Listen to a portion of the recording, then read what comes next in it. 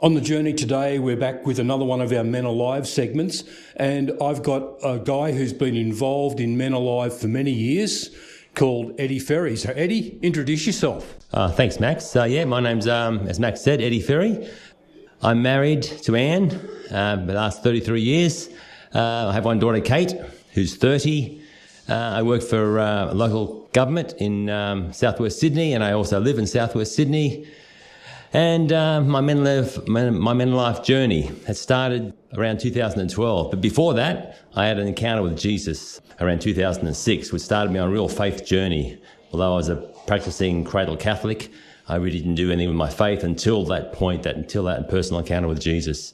So I saw my life transform from 2006 right through up until that MenAlive experience. So I started changing, transforming internally and doing things that I never thought I would do and being the man I never thought I could be. I was at my parish one day and a guy came. He was spruiking MenAlive and he asked me to be an advocate for MenAlive. They're doing a parish-based weekend in West Wollongong.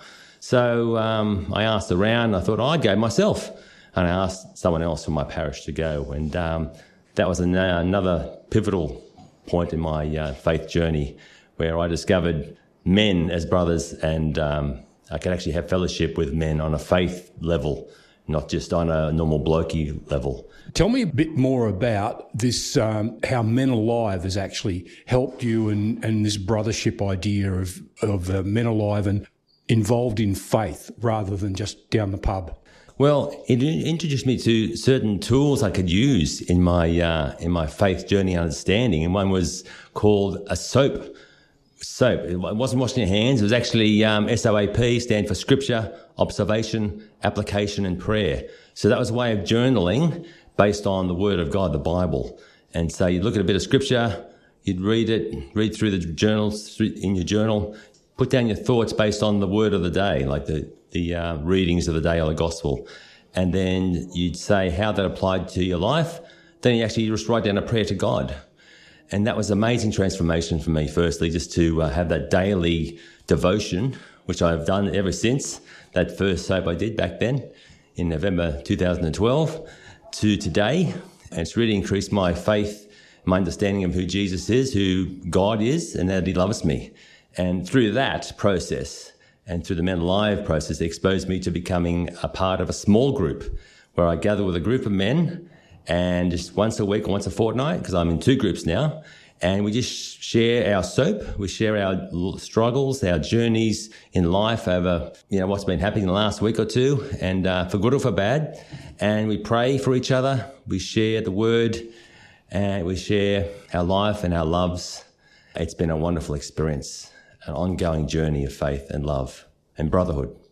Okay, so if you had to sum up one point, what is the greatest point or greatest thing that MenAlive's given you? MenAlive has made me understand that I'm loved by God, that God is actually my Father, and I never really knew that for the first 40 years of my life, that I am his beloved Son. And because of that, I can love others in ways I never thought I could. I can call people I didn't even know brothers and embrace them with a brotherly kiss, as it says in the Bible. And I can help people and pray for people and intercede for people in ways, again, I never thought I could. It's been such a blessing, such a wonderful gift. And I encourage other men I meet now to go on this journey of MenAlive and to meet people who will become their brothers for life. Fantastic. If you want to know more about MenAlive, it's menalive.org.au. And Eddy, thanks for being on the journey. Thanks very much, Max. Bless you.